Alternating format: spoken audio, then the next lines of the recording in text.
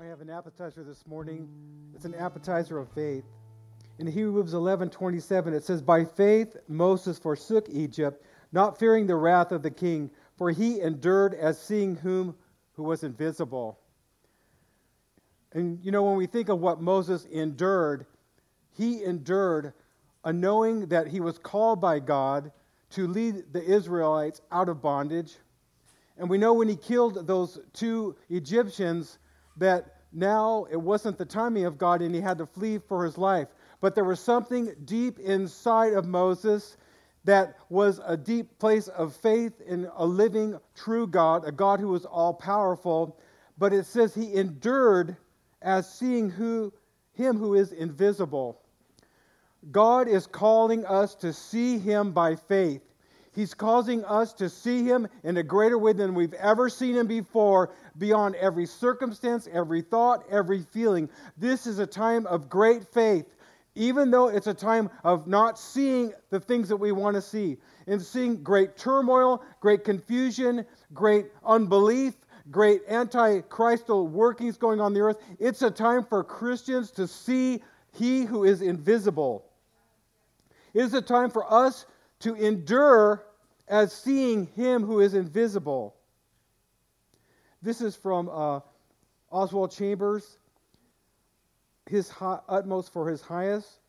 He said this.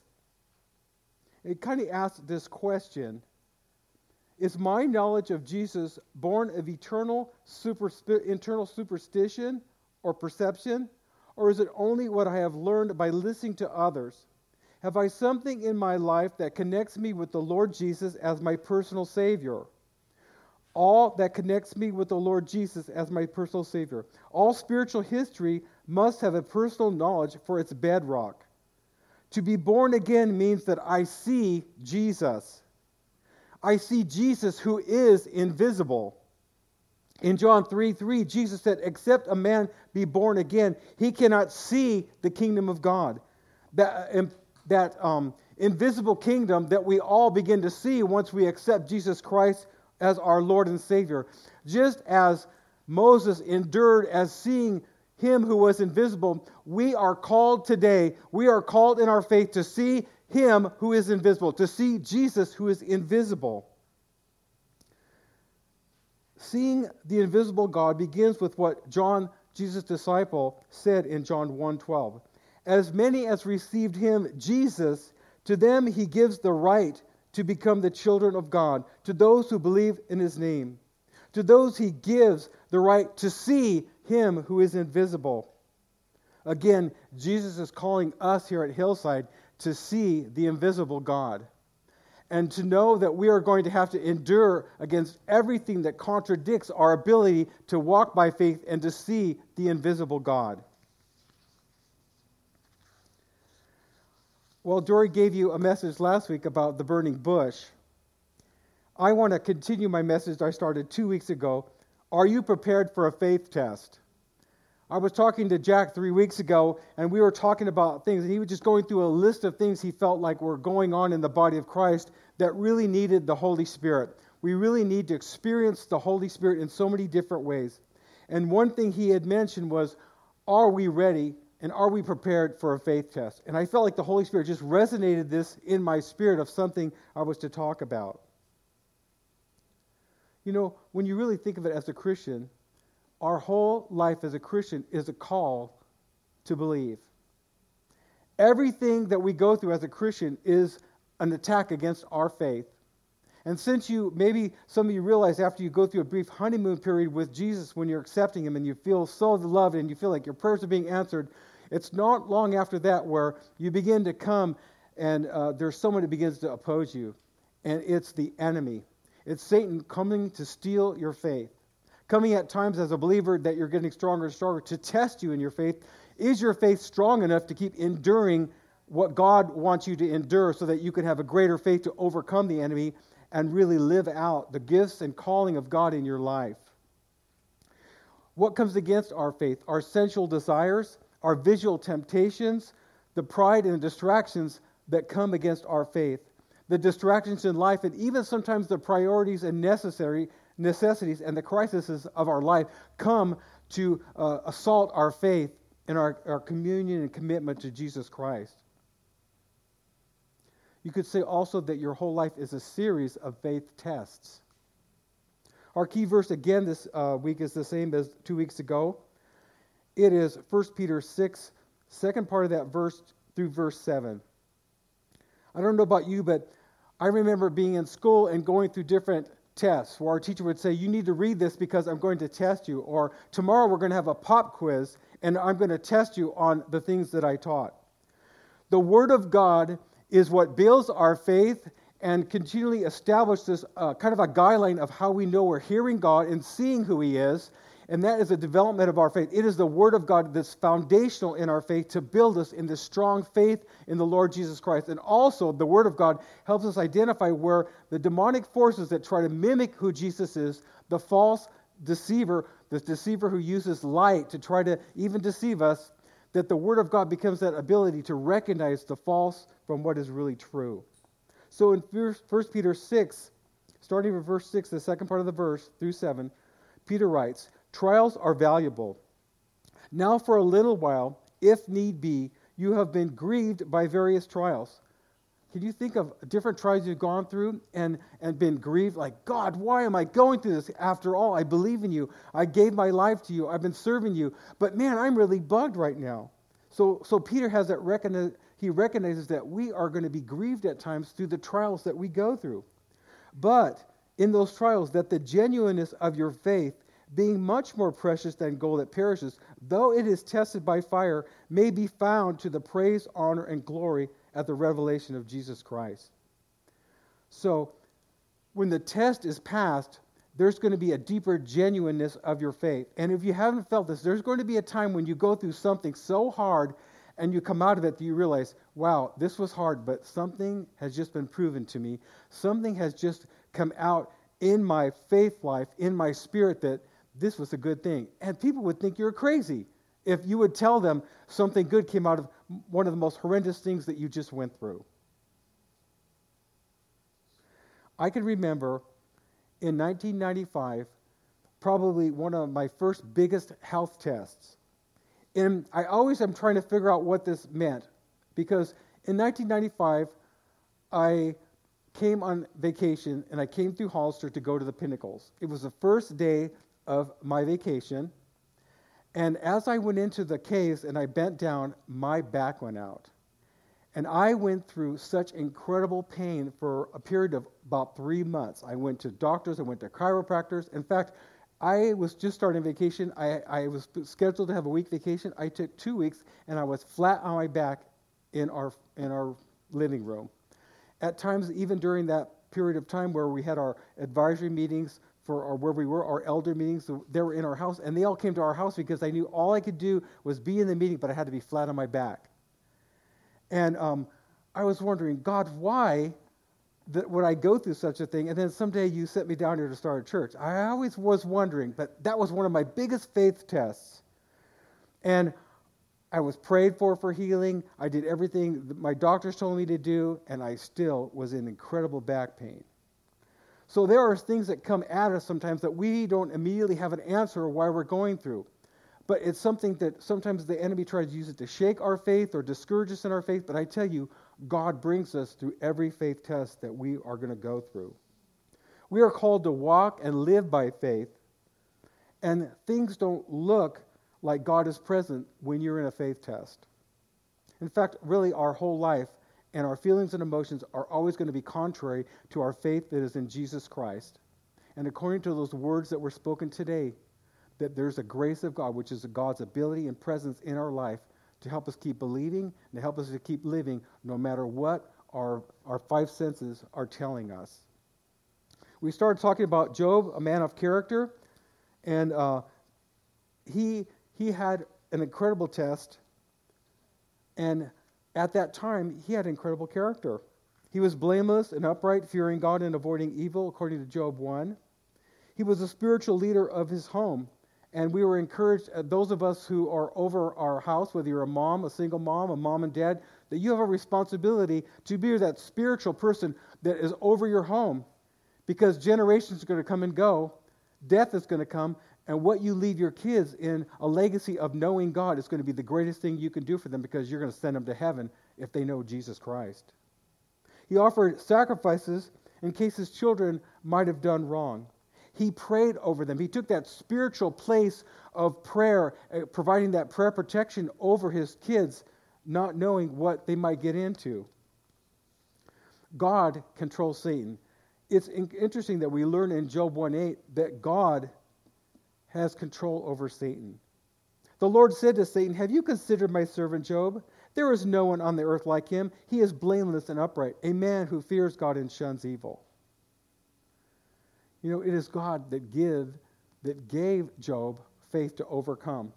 It was somehow in Job's relationship with God and how it had been developed, even though it's not really laid out for us, but God had done something so deep in Job that he believed in him and he could endure such a faith test. It's a contest that is throughout the ages, good versus evil, God versus Satan. Satan, one of the things he uses to separate us from God is temptation, trying to get something in between us and our relationship with God to distract us, to take our time, our passions, our money, everything, but it's a diversion to keep us from developing our faith in the living God. I want to say this to all of us, because you might be afraid, what is God going to allow me to go through? God has his money on you. God is going to bet on you just like he bet on Job. In 1 Corinthians 10:13 it says, "No temptation has overtaken you except which is common to man." That means Satan can't throw anything out of you other than that's in this natural realm. But God is faithful, who will not allow you to be tempted beyond what you're able. But even with the temptation, he will also make the way of escape, that you may be able to bear it. That means the next time you're tempted, instead of just thinking, I'm going to give into this like I always do, why don't you look for the escape route that God says in his word is there for you. Another incredible thing to hang on to about temptations is 2 Peter 2:9. The Lord knows how to deliver the godly out of temptations and to reserve the unjust under punishment for the day of judgment. So the next time you feel like that thing that you so often are given under, that you think, okay, it's got me, believe this verse. No, God is able to deliver me out of this temptation, and I never again have to come under its power and control. There is victory over Satan in Jesus Christ. Colossians 2:15 says, Jesus, having disarmed principalities and powers, he made a public spectacle of them, triumphing over them. Like Maya's word today, you may be in a prison cell, and the enemy may be echoing the feelings of that prison cell, the chains that you have been surrounded by and have kept you, but the chains are off because of what Jesus did for you, and you could simply walk out of that cell. In 2 Corinthians 2:14, the first part of the verse, now thanks be to God who always leads us in triumph in Christ. That should encourage you today. If you're in a season, if you're in a test, or if you're in something that's been ongoing, it's going to come to an end. And you're going to experience victory and triumph over this situation, this circumstance that is currently going on in your life. Satan challenges God. 2 weeks ago, we kind of ended about the hedge God had put over Job that Satan could not penetrate unless God lifted that. And in Job 1:9-11, does Job fear God for nothing? Satan replied. Have you not put a hedge around him and his whole household and everything that he has? Have you blessed the work of his hands so that his flocks and his herds are spread throughout the land? But now stretch out your hand and strike everything he has, and he will curse you to your face. We explained that the hedge is that protective covering over everything that he had. And the way God was interacting with Job and with Satan shows us that God is in control of everything. And it may frustrate us sometimes when we wonder, why is God allowing things to happen in us? But we haven't seen the whole picture yet. We haven't seen the breakthroughs, the development of our faith, or what God's going to do after we go through those faith tests, or what seems to be evil that Satan is allowed to do to us. The Bible tells us that Satan has limited power over us. But Satan uses the fear of evil that we see to intimidate us from living out all of what God has for us. Fear is the opportunity for our faith. We overcome by the blood of the Lamb and the word of our testimony. And if you're in something right now, your testimony is being developed as you keep believing and pressing into God, no matter what you're feeling, no matter what you're coming against and what's resisting you. And sometimes when we're going through unbelief and faith tests, we feel the weakest we are in faith. We feel like God has left us. Even Satan is telling us through our own feelings, why don't you just quit following this God thing? The reality of the test. In Job 1, 13 through 19, Satan used the Sabaeans to kill the servants and steal the oxen and the donkeys. Fire of God fell, killing the sheep and servants. The Chaldeans stole the camels and killed the servants. A mighty wind destroyed the house Job's children were in, killing them. Satan the thief comes to steal, kill, and destroy, Jesus tells us.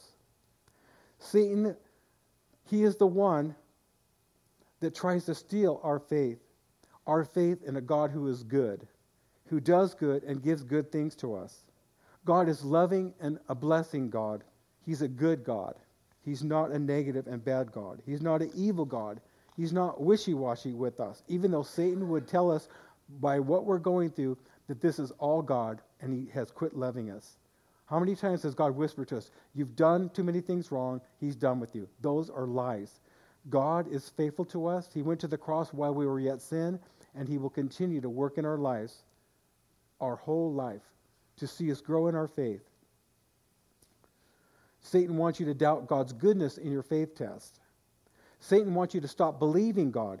He wants you to stop doing your disciplines of praying and seeking and reading his word. He wants you to use every kind of distraction he can because he knows your faith is the most important thing that you've been given.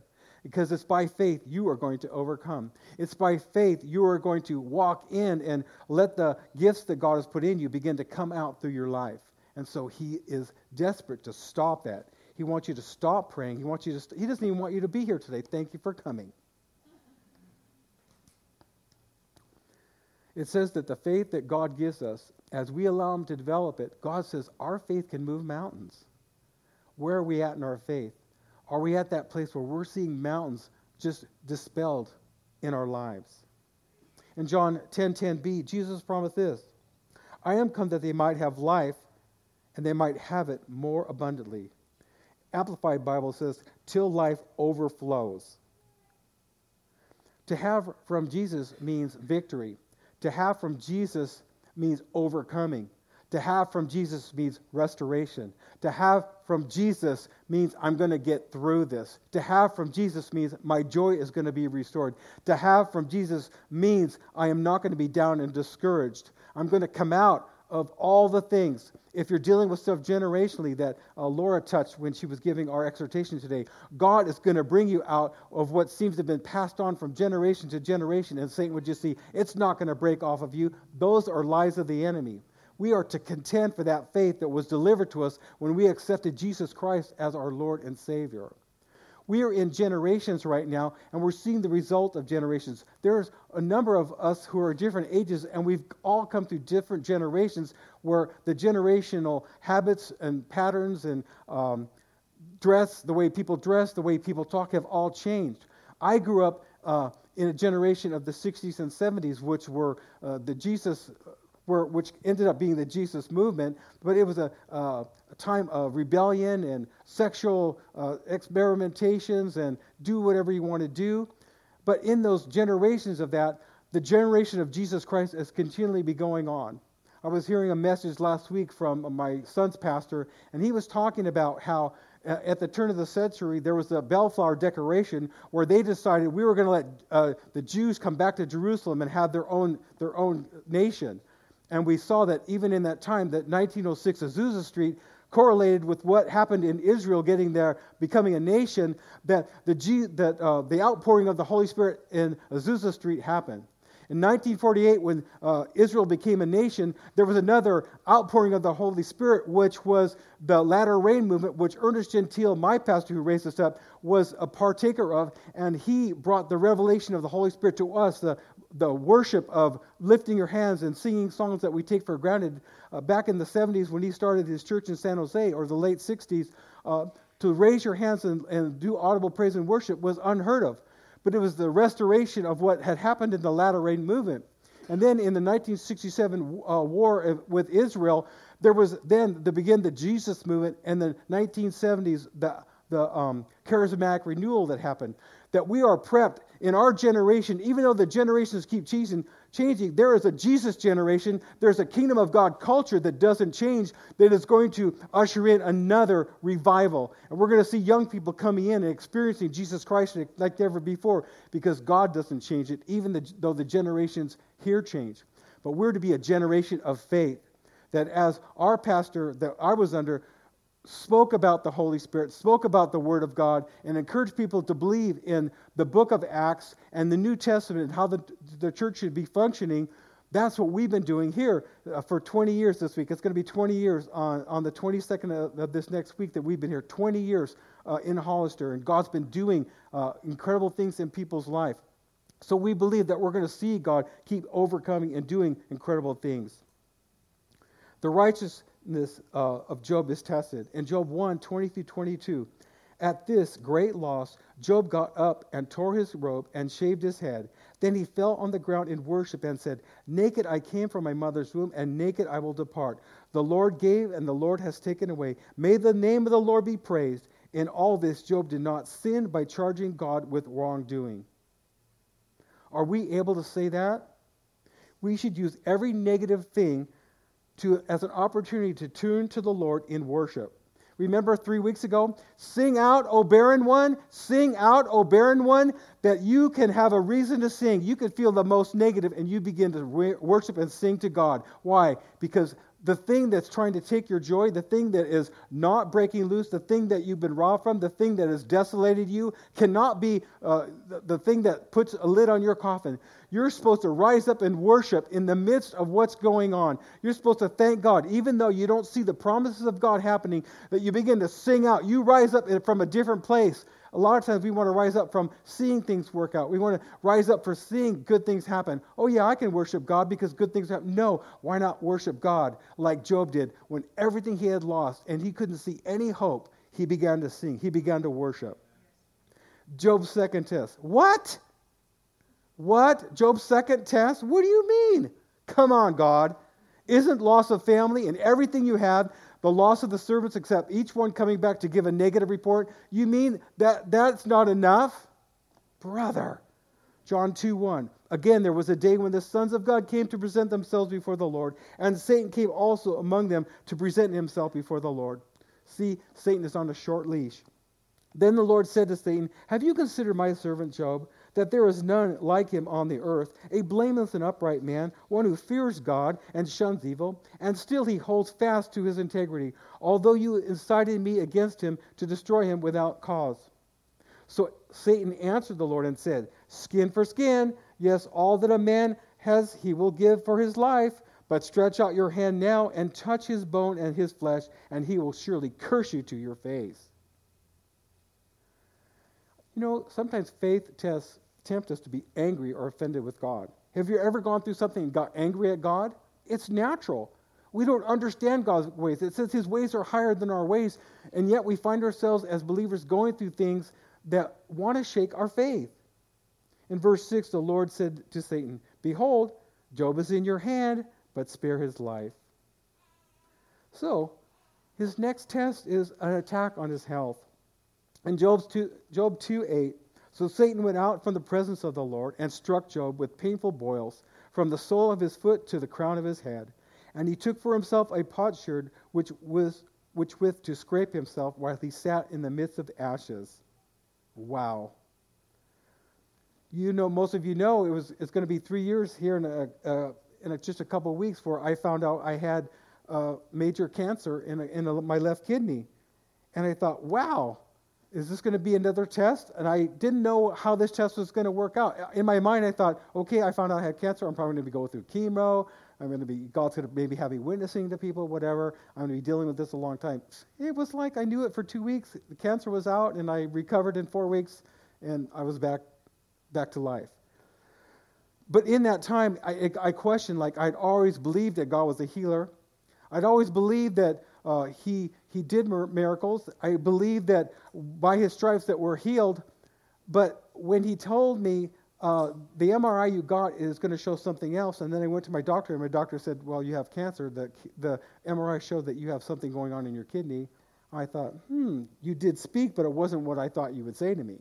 I thought, I'm automatically going to be healed. You're going to deal with it. No, I had to go through knowing. So don't get overwhelmed by the things that try to overwhelm you. God is with you. God is going to do something in what's trying and testing your faith to cause you to come out stronger than you've ever been. And you're going to turn back and thank God for that hard thing you went through, because He knows He's building something. He's building a testimony. Maybe some of you felt like you haven't had a testimony yet. You're going to get one. It's going to come out of your faith. It's going to come out of what God's doing in your life. Job 2, 9 through 10. I think Job's wife, I don't think she understood who Job was. Then Job's wife said to him, do you still hold fast to your integrity? Curse God and die. Somehow I think, like Job's friends, somehow I think she believed that there must have been something in Job's life where he had done something to open up this door for Satan to have his way in him. But we know he didn't. Verse 10 says, but Job said to her, you speak as one of the foolish women speaks. Shall we indeed accept good from God, and shall we not accept adversity? In all this, Job did not sin with his lips. I think that's a temptation we have sometimes when we're going through something. We want to get angry at God. Why? Because we've turned our life over to Him. We've called on Him. We believe He saved us by His grace, and now we're in this place.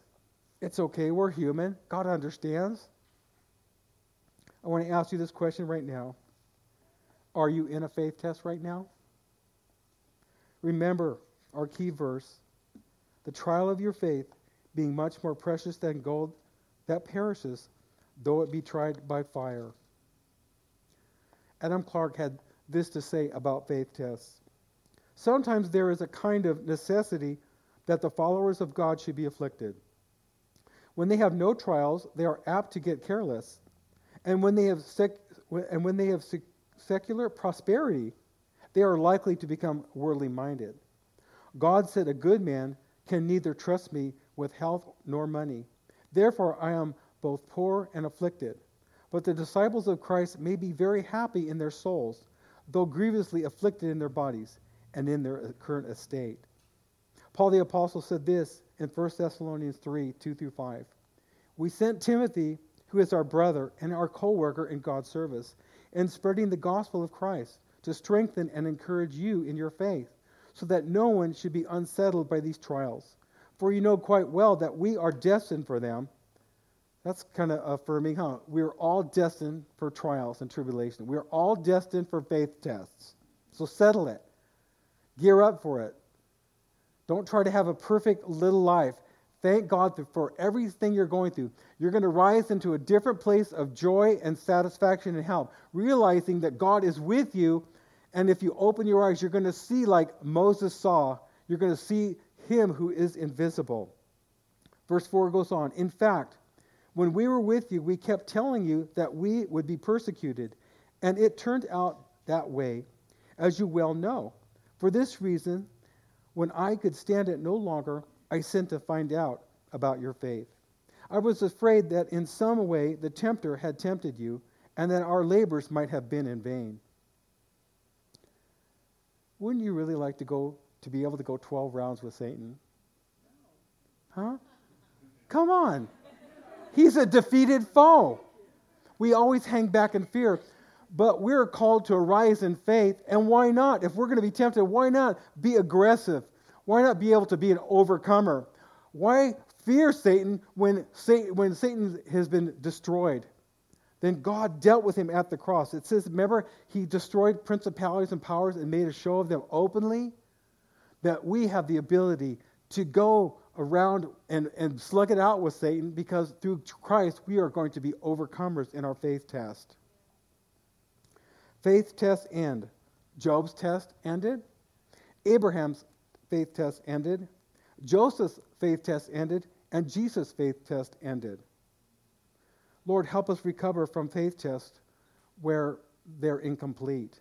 You know, sometimes we opt out of a faith test. How many of you going through school opted out or stayed home during the day there was a test or a final? You know, I think we've all taken shortcuts and said, no, I'm not going to go through that. Or God's asked you to do something, and no, I'm not going to do that right now. And you're kind of like, really inside in your heart, you kind of know, I just missed out something. Lord, help us to complete those faith tests. Lord, help us be restored from walking away from tests and not staying through to their completion. Lord, restore to us the end of our tests to receive the great reward at the end of the test.